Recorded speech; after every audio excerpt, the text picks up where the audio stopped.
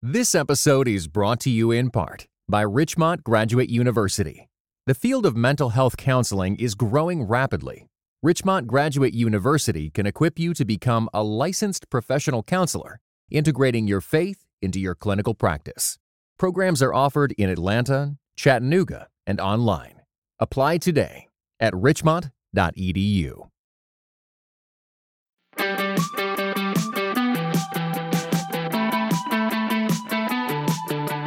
Welcome to the Crafting Character Podcast. Steve Carter here, and in association with my good friends at Preaching Today, who want to help you keep your soul, your mind, your heart renewed and refreshed. They've got thousands of pastors who are members from all over the globe, and they've given a special deal for the listeners of the Crafting Character Podcast. All you need to do is go to orderptnow.com/CC30, and you will receive a 30% discount for the first year on your membership to get refreshed and renewed through the writings and work of Preaching Today. Our other great sponsor is the Ascent Leader, who I love. More information about cohorts at the end of this podcast, and our good friends at Food for the Hungry, who I just absolutely love. I've been doing a lot of ministry with them lately, and I love what they are doing around the world to see holistic transformation. And you could join them. If you don't have a global missions program, or you're looking and you want to actually serve or get your people involved, check out Food for the Hungry. Really, really good people doing incredible work. Well, today, you know what this podcast is about. It is about helping us get better at the craft of communication and helping us always have our character lead the way. And so I reached out to a dear friend. I mean, this guy, I'll tell you what, he, every time he would come to Chicagoland for some apparent reason, he'd come by my house late at night, and I think he would TP my house. I'd wake up and I was like, Bob Goff must be around, because my house got TP'd. He's 60 some years old, but man, he's Red Bull in the flesh. He is an incredible communicator. He's been a dear, dear friend, and just someone who has shown up in my life when I needed a mentor, I needed a friend. He is the real deal. He's got a new book that comes out really, really soon. It's called Undistracted. You're going to love it. We're going to talk about that, but you got to stay, because he ends up sharing kind of how he puts talks together. And you know him, he's all over the world talking to, consulates and businesses and churches and conferences. But the way that he talks about how he takes an idea and builds a talk, it's going to be something that you can apply this coming weekend to make your talk stronger. I love this man, ladies and gentlemen, the one, the only, Bob Goff. Welcome, Bob Goff, to the Crafting Character Podcast. It's so good to see you, my friend. Yeah, likewise. Honored to be on with you, and it'll be fun to catch up. Yeah. So you, you're an amazing writer. I mean, I loved Love Does. I loved Everybody Always and Dream Big. And I think that when I saw this title, Undistracted, coming from you, who seems to be so whimsy, so up for anything, I just got me so intrigued and so curious. So first question is, why the book Undistracted, and why right now? Yeah, this is the thing that pastors try to figure out, people that write books. They're trying to say you're writing a book a year and a half before you're releasing a book. And you're saying, so to people that read it, they say, well, it's like you wrote it yesterday and it came out now. So before Everybody Always, I was thinking, what is everybody going to need? And there was some pretty crazy stuff going down. And so I thought this would be a great time to just kind of remind people, like, to love people who creep you out. Love Does was the same way. A friend had written a book that got everybody all excited. And not in a good way. I just said, like, you know what? I want to remind people, like, about why we're doing what we do. How do you express your faith in love, like Galatians 5:6 says? And even though I'm a real Bible verse guy, like I really personally enjoy that. I want to do what Paul said to check things against Scripture. I want to go to people that work at the tire store that are church adjacent. So I'm not writing these things for John Piper. He's already hooked up. I want to find the guy that's church adjacent. He's not mad at the church. There's nothing. How could you not get along with the steeple? It's the people in the church he's not getting along with. And so he's church adjacent. And to say, so if you have clarity in your communication, whether that's in writing or in speaking, you've heard the phrase read the room, to just know with clarity who's in the chair reading the book, who's in the pew listening to you talk, and then speak to them. It doesn't mean the truth varies, but presentation does. So I'm not going to write the Bible verses because I'm a trial lawyer. I win arguments for a living, and I'm not trying to talk people into or out of Jesus. I think Jesus leads people to Jesus. What we do is just say things that are true. And to get there, from my worldview, you need to check it against Scripture. So my version of undistracted, love does, everybody always, totally annotated in case Jesus comes back to check my work.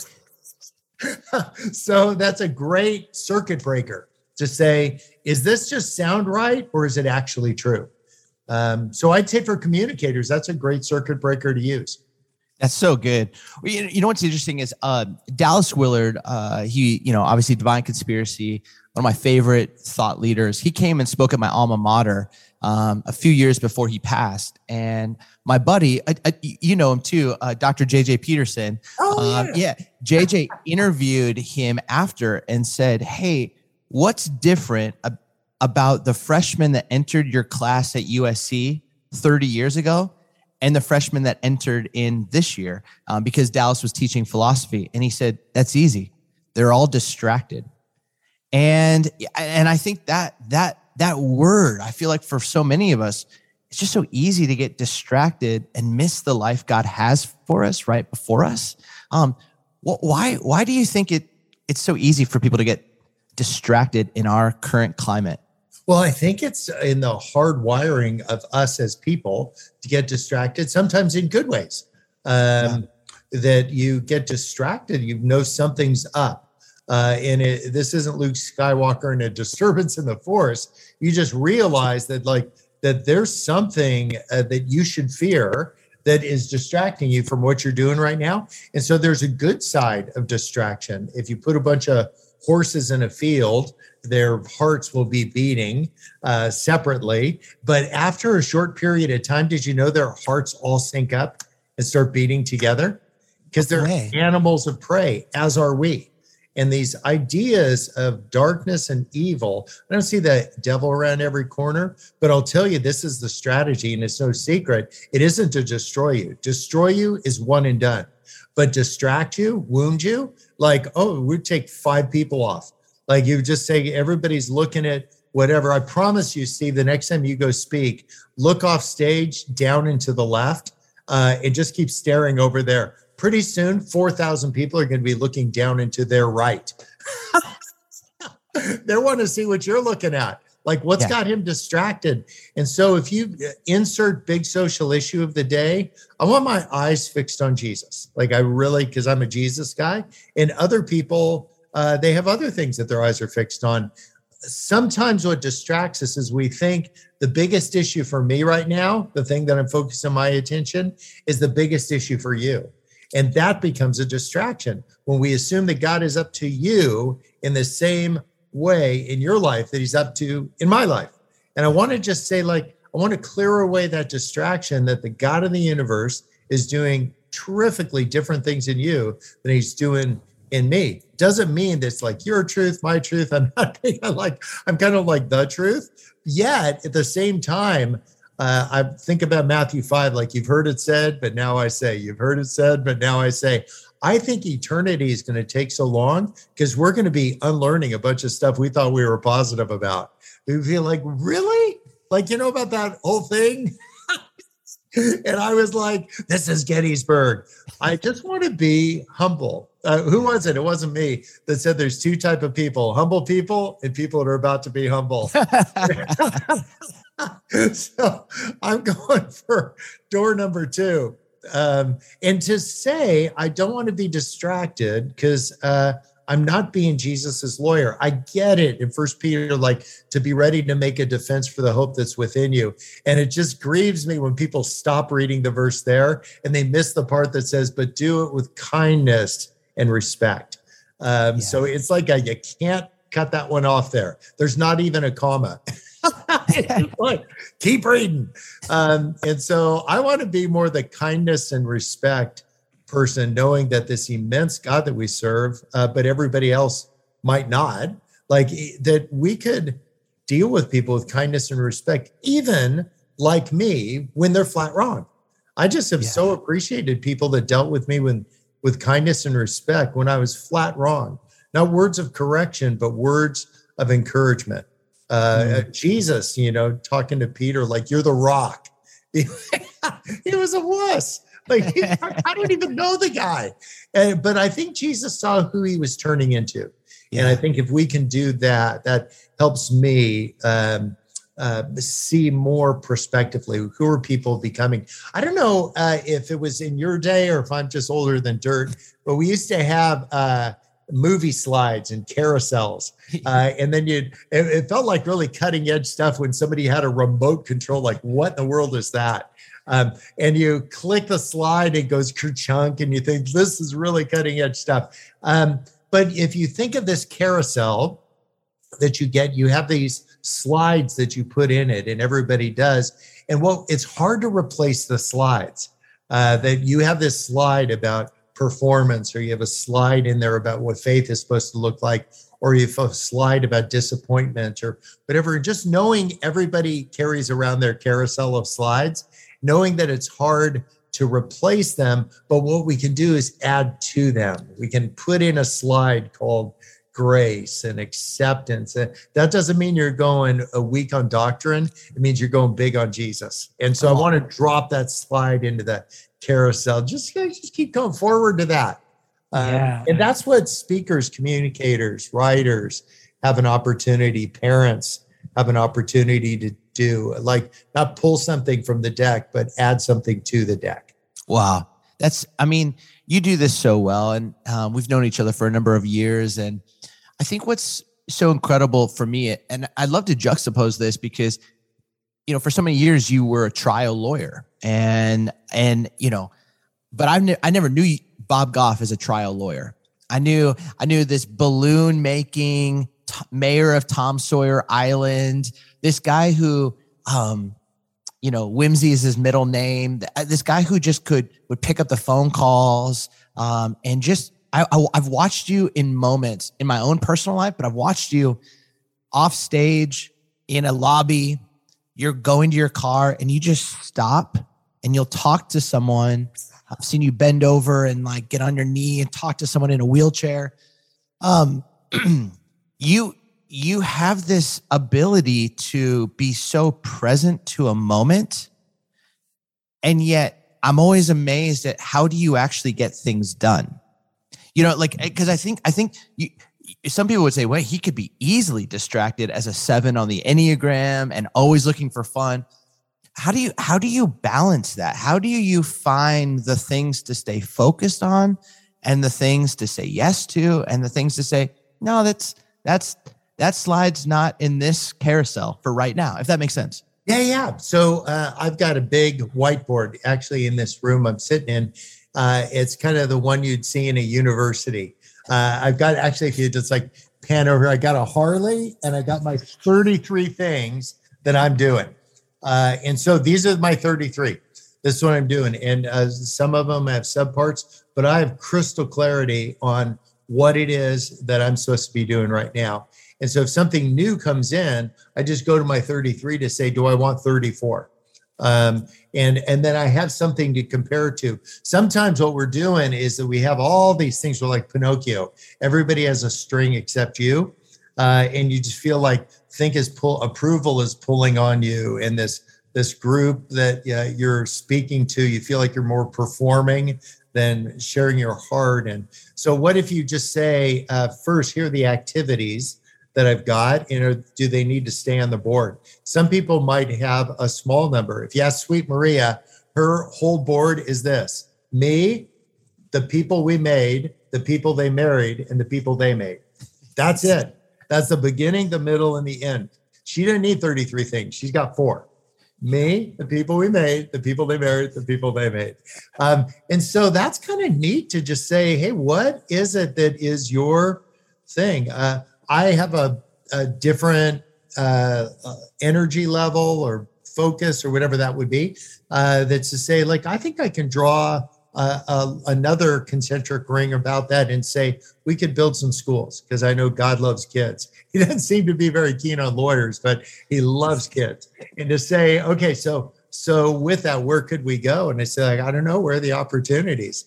And so you take an ambition and you find an opportunity, and that's where I want to be. That's that big map at the beginning of the mall that says you are here. Yeah. Find a worthwhile, lasting ambition, and then find an opportunity to do it. Go. Matthew 25, if it has to do with hungry people, thirsty people, sick people, strange people, naked people, or people in jail, or James, widows, and orphans, be like, go. You don't need a plan. That's your plan. Like, you want to find Jesus, find them. And if following Jesus doesn't lead us to them, we ain't following Jesus. Yeah. So I want to just say, like, I want an arc beyond the family. Like, we're in great shape there, but I feel like I have some more energy. But sometimes what will happen in kind of this pursuit of the gospel, and it's so difficult, it's a person, not a set of beliefs, is that we'll try to provide for like advancing the gospel places, but we'll ignore what's going on at your house. And so to just kind of, it's a tension. It's, it's Romans 7. I keep doing what I don't want to do, and I don't do what I do want to do. And that's just Tuesday for me, followed by Wednesday, Thursday, Friday, and Saturday. But rather than like seeing that as a hall pass, I see that as a beautiful invitation for a little growth. And what people want is authenticity, because they don't want like Bob the happy guy, Bob the balloon guy to show up, because then we become a caricature of who we actually are. So if you see yourself as the big pastor, the big church, and then you have to play this role. I mean, if you're doing it for the applause, join the circus.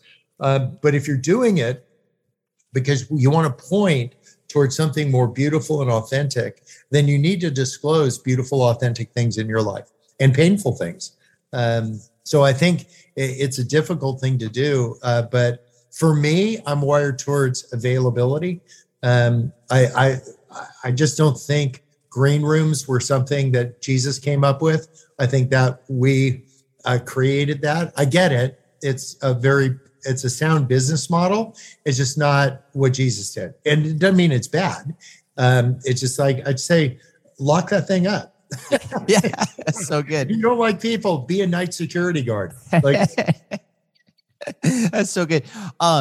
So of those 33, obviously the Oak Center, I would imagine is on there. And then there might be different activities like, you're talking about potentially going to help deliver a baby horse, after this interview. Like, how cool is that? Yeah. Do you, in the 33, are they more like buckets with a whole bunch of line items underneath? Because I think for most pastors who are tuning into this podcast, they probably could look at their life and go, man, I got 33 or 25 different activities that I got to do, whether it's overseeing this department, this writing a sermon, or are those 33 like specific activities? Like, I got to go deliver a cow, like I got to go write this message. I got to finish this manuscript deadline. What does that look like for those 33? Yeah, I could best describe it as 33 things I'm trying to influence. Gotcha. There's other people that are trying to control things. And I think control is easy to do, particularly if you either don't understand it or you're afraid of it, you try to control it. I get where that comes from, and am guilty of that from time to time. I was speaking, we did this bus tour in the height of COVID right through the South. It just seemed like an incredibly bad idea. And so we were visiting with people, and I was having a conversation with somebody on the side of the stage about something that was super important for them to want to share. And I could tell that the person hosting this thing wanted me to be elsewhere. But it was really, I just wanted to be fully present for that conversation. And this guy, well-intentioned, he grabbed me by the shoulders and he started moving, like physically moving me over there. I'm thinking, what hospital do you want to go to? Still taking baby steps. But on reflection, had he said, Bob, I think I know why you're here. And you could do 10 times more of that if you were to move 40 feet to your left, then that would be influence. I would move 30 feet but I resisted being controlled. And I think that everybody does. And so what I would say is true about the things that are on my list. I'm trying to influence those. I'm not trying to control them. I'm trying to exert a beautiful leadership role by influencing them and finding the right people that could carry this through and showing up. If I could do anything, I'll carry the water. Just let me know. San Quentin, I teach a class there and have for a long time. Those guys are being controlled and they're not happy about it, nor are the victims of their violent crimes happy about having bad things happen to them either. So it's this confluence of crazy, both control and then also authenticity. Like, I know why I'm doing that. But I was Pepperdine. I teach a class there at the law school. I want to influence this next crop of lawyers that are coming up. I want them focused more about their character than their career. So I would say find those things that are on your list to say, what are the big things, not the short strokes of those, and say, how could I exert some influence in this that would actually be helpful? Sometimes the best way you can influence things, get out of the way. Yes. That's so good. Find for these amazing women that have important things to say, to just say, go. You don't need to ask for permission. You have permission to say that. Don't get wrapped around the axle about, well, what about this and what about that? Just say, I don't know. I think that everybody has these beautiful messages. They're Paul Revere. Remember the story that Longfellow penned about the midnight ride of Paul Revere? He was a guy that had an important message. And the message, according to Longfellow, was that the British are coming, right? And it's actually, it was before the Revolutionary War, so everybody was British. So it actually they were called the regulars, but it just didn't fit in the poem. So he just made it up, as do many pastors. So but here's the thing about Paul Revere. He didn't own a horse. He had to go to one of the deacons at church who had a fast horse. I want us to go to people who has fast ponies so we can deliver a good message that's worth hearing. And the last thing about Paul Revere, he didn't ride alone. Nobody knows about the two people that rode with him. Find a fast pony, borrow one if you need to, and find a couple of people that are worth riding with. And then have a message that's worth listening to, but don't shade it. Don't say the British are coming if they're called the regulars.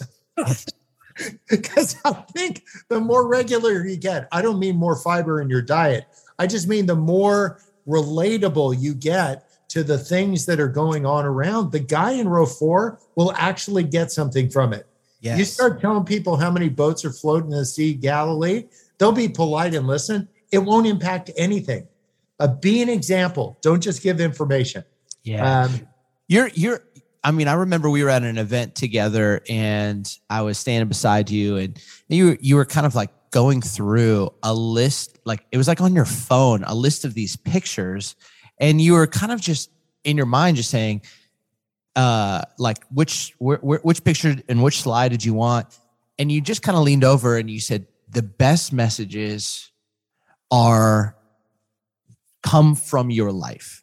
And your life is about capturing stories that point people to true north. And I just remember just this, and you were like, you showed me a picture of an Uber driver. You showed me you had all of these stories and you're like, this showed me this showed me this showed me. And you just said, the greatest sermon is happening right before your eyes. You just got to be able to see it, capture it, and then know how to talk about it and tell it. And I'm just curious, you're a master communicator. I've seen you just move a room in a truth, I've seen you move a room to tears. I've seen you move a room to laughter, all the while pointing people to true north, to Christ. But you're just an incredible storyteller. Talk about your communication style. Like when you're thinking about on a weekend going to teach somewhere, what are the thoughts that go through your mind and the ways in which you craft a talk? Yeah, what I would do is think about this. Something relatable, Okay. something important, Okay. new camera angle, don't resolve it. So those are the 4 things. Just say, I haven't read this in a book. Just say something relatable. There was a guy that was in charge of mounting the electronics on Navy destroyers, because when they hit a wave, they would like frag. And so he brought these like finely spooled springs to mount this electronics on, and they hit a wave and a spring fell off and it went kerchunk, kerchunk, kerchunk. Now he didn't know he just invented the slinky, but his wife did. So say something relatable and then say something important. Some of our best discoveries are made by mistake. Then take a new camera angle on it, but point people towards the scriptures, where people like, Mary thought Jesus was the gardener at the tomb. And like, so what I want you to do is, this is just you and I just riffing on an idea. And then sometimes we think we need to resolve it.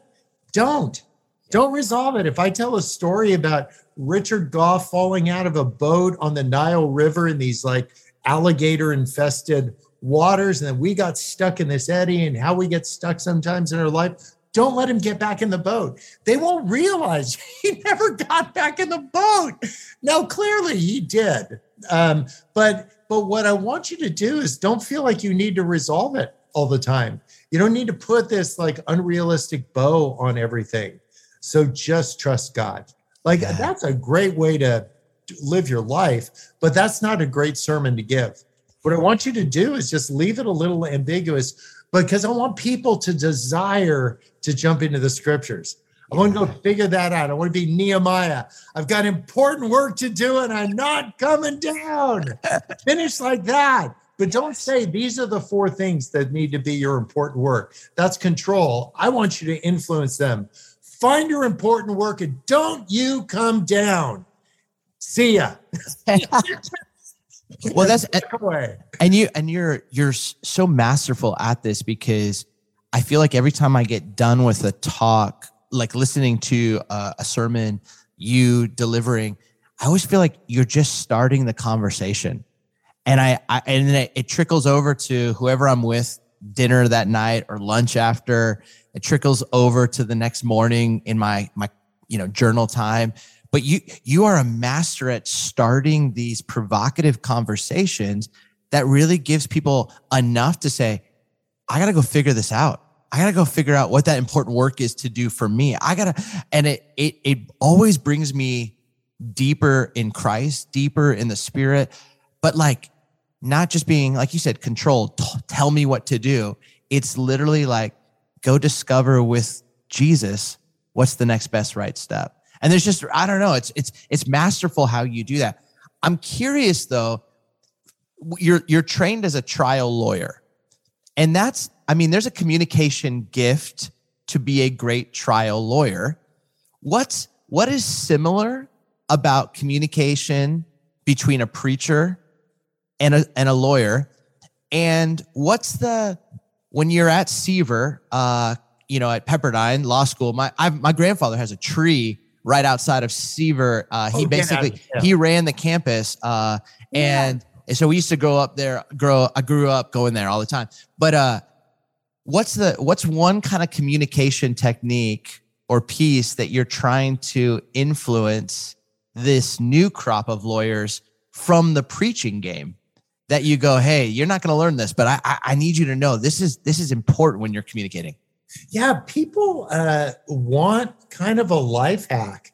They have this faith, and then there's something relatable. Mark 9, like to say, I believe, but help my unbelief. Like just to get real, to say, man, there's stuff I believe. I'm like Team Jesus, but there's stuff I haven't experienced yet. I've never gone to heaven.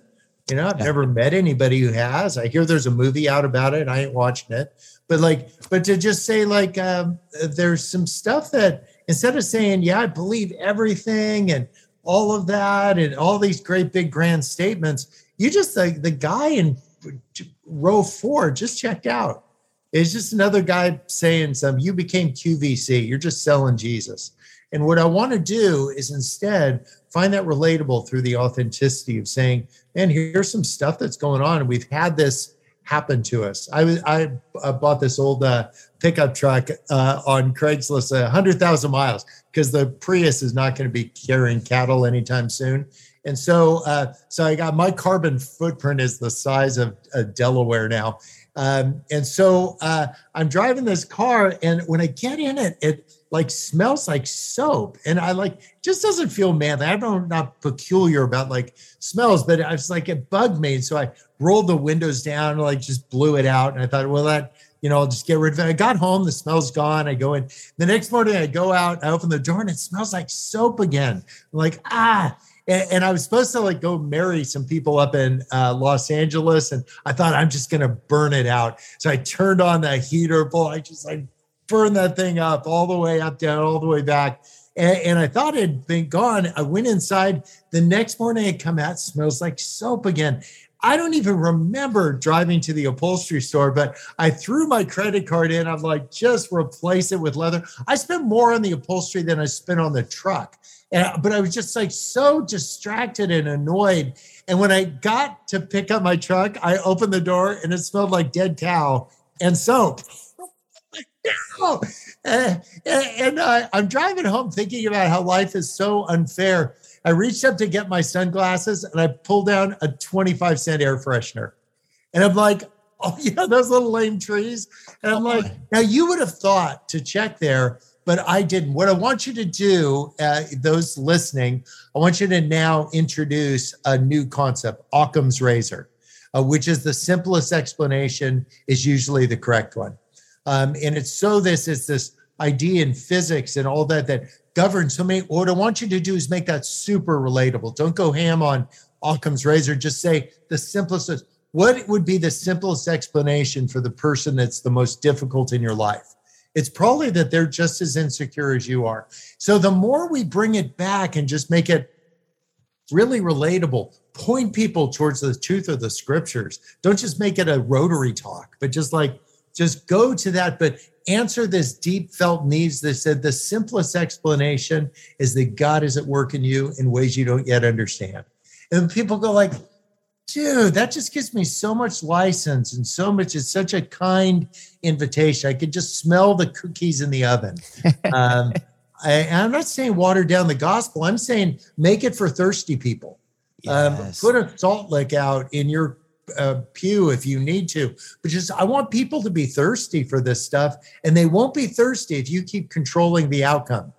Like if you try to control, I get it. I'm very orthodox in my view of scripture and all that, but I come across as the guy that's in Mogadishu, and like I think that God is going to sort this stuff out, and I'm not the bouncer, I'm the greeter. Find something super relatable. Like that would be whether you're writing, like I think in Love Does some people connected with this idea. The first couple sentences say, I greet everybody at Tom Sawyer Island. I'm there on Wednesdays, 10 to 1. And so the last time I went to Tom Sawyer Island, Steve, there was 40 people waiting for me. Isn't that awesome? I didn't have an appointment. They just know I'm on Tom Sawyer Island. Make that your thing. If you're pastoring a church, hang a walkie-talkie from the birch tree in front of the whatever a narthex is. But go hang one of those things and you carry around the other ones. Change the batteries every couple of days. I'm telling you, that will sweep through your church. God loves availability. Like there's something about that. Be the person that's just uber available, even before there's Uber. Like just be that person that they know they can, and people will click on it. They'll say hello. And then what if immediately you say, hey, it's Steve here? They'll be like, oh my gosh, that's why I get all these phone calls. People just want to know if it's true. And that's why they're coming to church. That's why they're listening to your message. They want to know it's true. They've heard all the Chris Tomlin songs. They've heard all the messages. They just want to know if it's true in your life. So beautiful. This podcast is called Crafting Character. And again, it's fixated on how we get better at the craft of communication, but how does our character lead the way? And it's just like what you're trying to raise up with these law students and Pepperdine, or your friends at San Quentin, or just the people that, come out to one of your workshops. You're constantly inviting them into a better way. With all that's on your plate, how do you keep that joy level? How do you keep that kind of fixated on true north? I carry my compass that you gave me years ago. Oh, you know what I mean? Like, it's just like for me, it's just this reminder. But like, how do you continuously embody that the character's got to be first and foremost over what you do, what you accomplish, your next book? How does your character lead the way? Is there certain practices you do on the regular? Yeah, well, first of all, I mess up. If mess ups were push-ups, I'd be totally ripped. But I keep track of how I'm feeling. Like I'm showing you this mood ring I wear. Yeah. I got it off Etsy for $4. Like, so I wear this mood ring. And so Sweet Marie and I, for instance, we don't talk about where I am. We talk about how I am. And so there's a lot of people that are like talking about like the meeting they're doing, and they start abbreviating it, saying, I have an 11 o'clock or 12 o'clock and all that. And I just found that to be efficient. But man, if you want to find somebody who's got no friends, find somebody who's super efficient. So I'm trying to be just accomplish a lot while being wildly inefficient with my time. That doesn't mean like go out surfing and goofing around, but it doesn't rule that out. It means knowing what are my, for me, 33 things I'm doing. We're opening up 2 schools for Palestinian kids in Israel. Like that's one of my 33 things right now. So I just go like, so I get it. I know what we need to do, and I know how we want to exert influence to do this. We reopened our girls' school in Afghanistan. We called the bad guys and said, will you let our girls go back to school? And they said, yes. That's all it took. Crazy. Within 2 weeks of all the crazy that happened, they're sitting back in their desk, reading and learning math and all that. It was a call the bad guy. Like find the things that would free you up and just say, is there something with kindness and respect I could do to influence that? And then find a couple people. You can't be authentic all the time with everybody, but you can be some of the time with somebody. Like, so find somebody that you can just say, this is how I am, not where I am. Not that I'm going to the ball game today, but to just say, like, people wouldn't immediately guess that I'm super insecure, like a super insecure. If I pulled on that thread and figure out where did that come from, I'd say I would see a little picture of little Bobby Goff, who got in his head when some stuff happened that everyone will leave me. Eventually, everyone is going to disappear. I will be all alone. I will be abandoned. So that's the story. I didn't have the tools to deal with it, nor does the guy in row 4 at church. But figure out what's that story you made up to explain your life or your circumstance, and then take a deeper stab at that and say, what are the rules that you made up to support the story that you made up to explain the life you couldn't understand? So the rule for me is I'm not going deep with anybody. Why? Because the story is everybody's going to leave. And because they're going to leave, why go deep? They're just out of here anyway. And so what I want us to do in your preaching and your writing and your thing is say, what's the story you made up? What's the rule you made up as scaffolding around that story? And then what are the manifestations in your life? What I decided to deal with my insecurity that everyone will eventually leave me is be funny. So the funnier I am, I just dealt with it. It was I didn't know. I thought Trigger was the name of the Lone Ranger's horse until I went to counseling. Like I just go like, oh, wow. And the crazy thing about the trigger for a guy who thinks he's going to be left alone, people.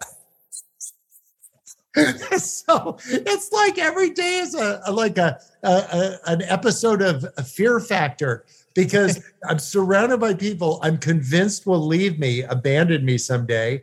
And so what we need to do is the heavy lifting of saying, I'm just going to bring this to Jesus. A God that says, I know everything before you pray it, invites us to just not be anxious about anything, but to bring these requests to him. I think he wants it to make it known to us so we can make it known to him. Right. So you want to go write some kicking sermons? You want to go move some people? Get real. Figure out what's the story, figure out what the rules are, and then bring it to Jesus and say, with the power of the Holy Spirit, could you help me rewrite this story? That it was, maybe it was true at one time and it ain't true now. Maybe it was never true. But can we say, like, what are the rules? And is this getting in the way of me leading an authentic faith? Is this getting in the way of me having deep and meaningful relationships? Maybe I need to tether myself to a mood ring so I can get real with how I'm actually feeling right now. I'm feeling tremendously insecure. And so I'm dealing with my insecurity by trying to control your behavior. You want to blow your staff away in your church? Have that conversation with them. And then apologize and then do something. There's an idiom, it's called cut to the chase. Have you heard that before? I've heard the phrase, but tell me more about it. Yeah. So I didn't know if it came from Shakespeare, or like, alas, poor Yorick, and that Chase was actually his uncle. But it comes from Hollywood back when there were silent movies. And the way that anybody could figure out what the plot is, there's a chase scene. And so the cut to the chase means let's get to the part where something happens. Go to Galatians 5:6. The only thing that matters is your faith expressed in love. That's the chase scene. And so what I want us to do, you want some good preaching? Go find an idiom, go find something relatable, and they send something important about that. New camera angle, point them to scripture, and then don't resolve it. Don't tell them what their chase scene is. Just to say, so there it is, and drop the mic and walk away. That's amazing. Honestly, how helpful this is going to be to thousands of pastors, because it is again, you make the message and the story so accessible, but your life is so available, and you make it so real and tangible because your life is authentic. And I just love even how you just talked about your own insecurity, and then the rules that you made up and how that was manifested. And all of us, the guy in row 4, like you keep mentioning, we all do this in some capacity. This is so helpful, Bob. I'm amazed at just, again, your ability to take complex issues and bring them down and then just give those away to help people. I mean, it's just who you are. You have been someone who has showed up in my life. When I think about you, I think about a guy who shows up. And when you use that word available, that's who you are. And I'm just so grateful for you, man. What's your hope with Undistracted, and where can people find it? What's like the dream, the desire when someone picks up this book? Because, the book comes out March 1st, comes out in a week after this podcast drops. And I want them to, when they get their hands on it and they go and they pre-order it, what's your desire for this person, this pastor who reads it?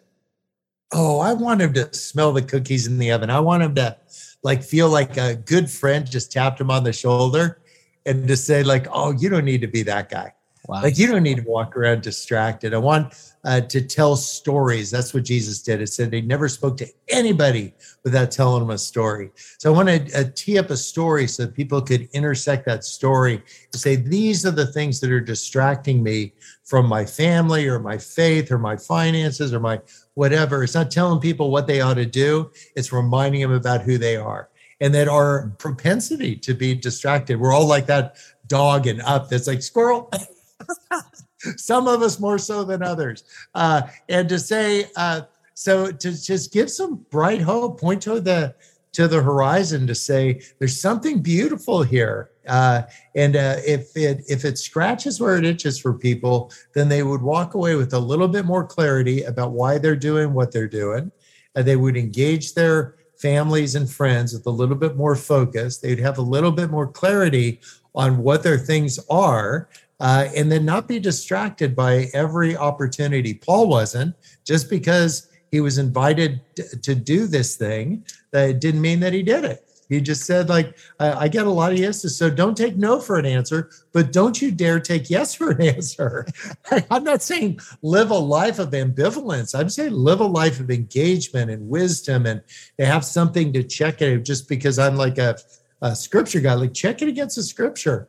And then if you're going to make a power move for something in your life, then don't be distracted by a little bit of setback that happens along the way. It's just going to happen. Don't act surprised. Practice not being surprised in the mirror. Just say, like, well, yeah, of course.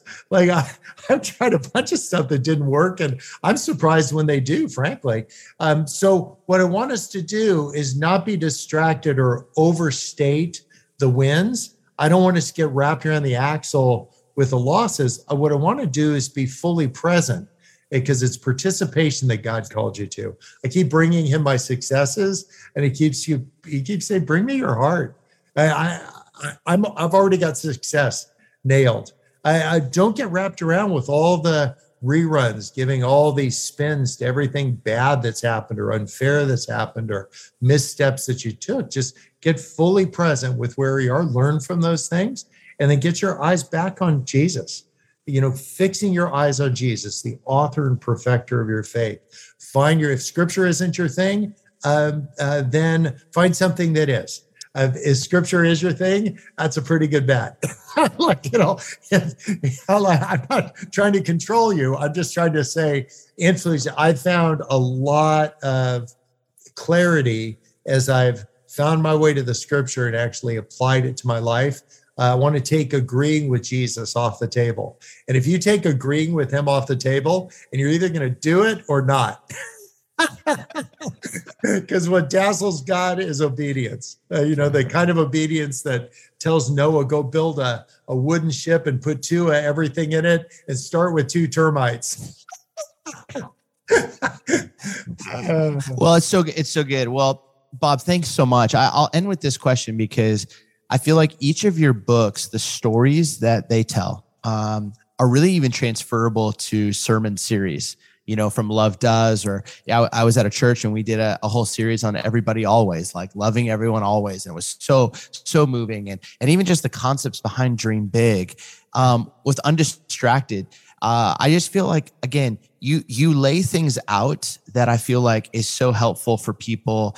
And then for like small groups to take that kind of concept and hear those stories and kind of chop it up together of, how can we actually not just know about love, but know what love does, or actually live a life that is about everybody always, or having this purpose and vision to dream big.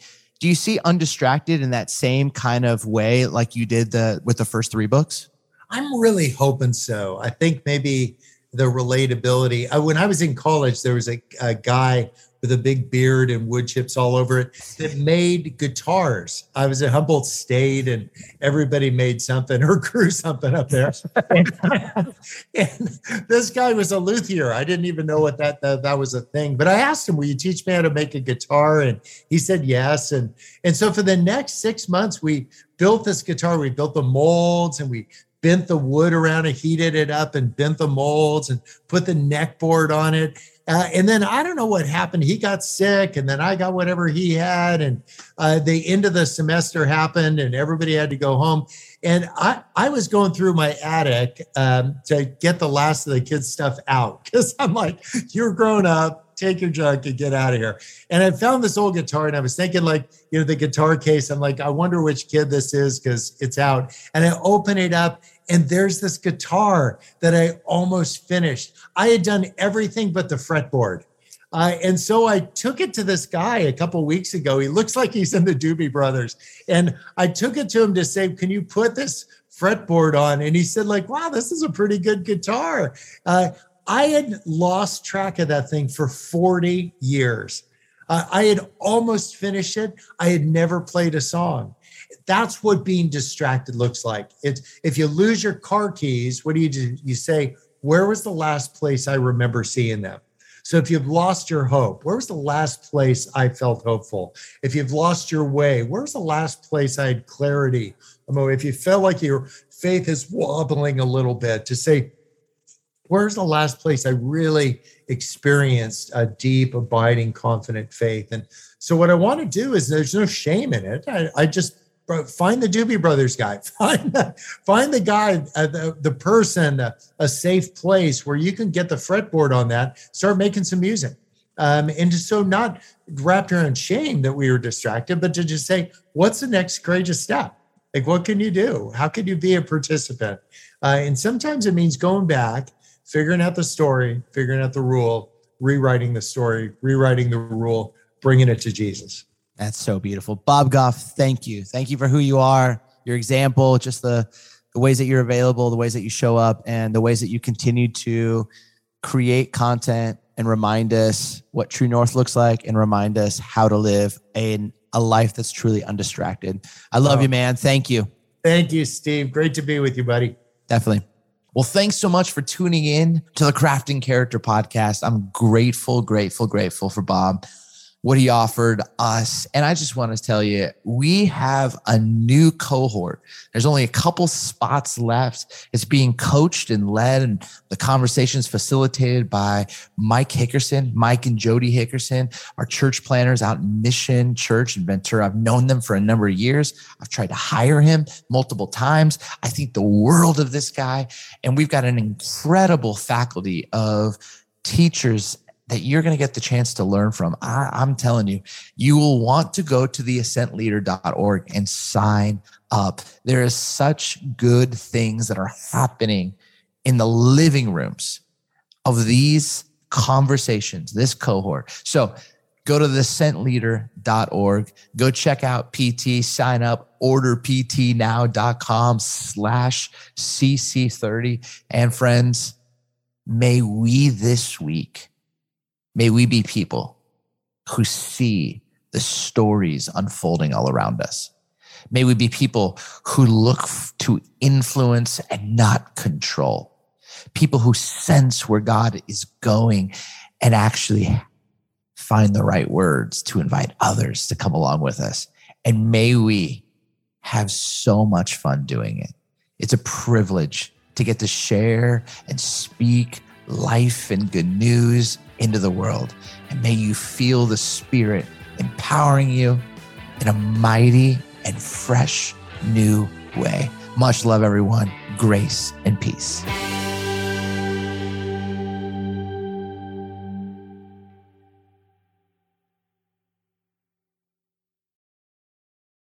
This episode was brought to you in part by United We Pray. United We Pray is a podcast devoted to praying and thinking about racial strife, especially between Christians. Come join us in praying for the unity of God's people.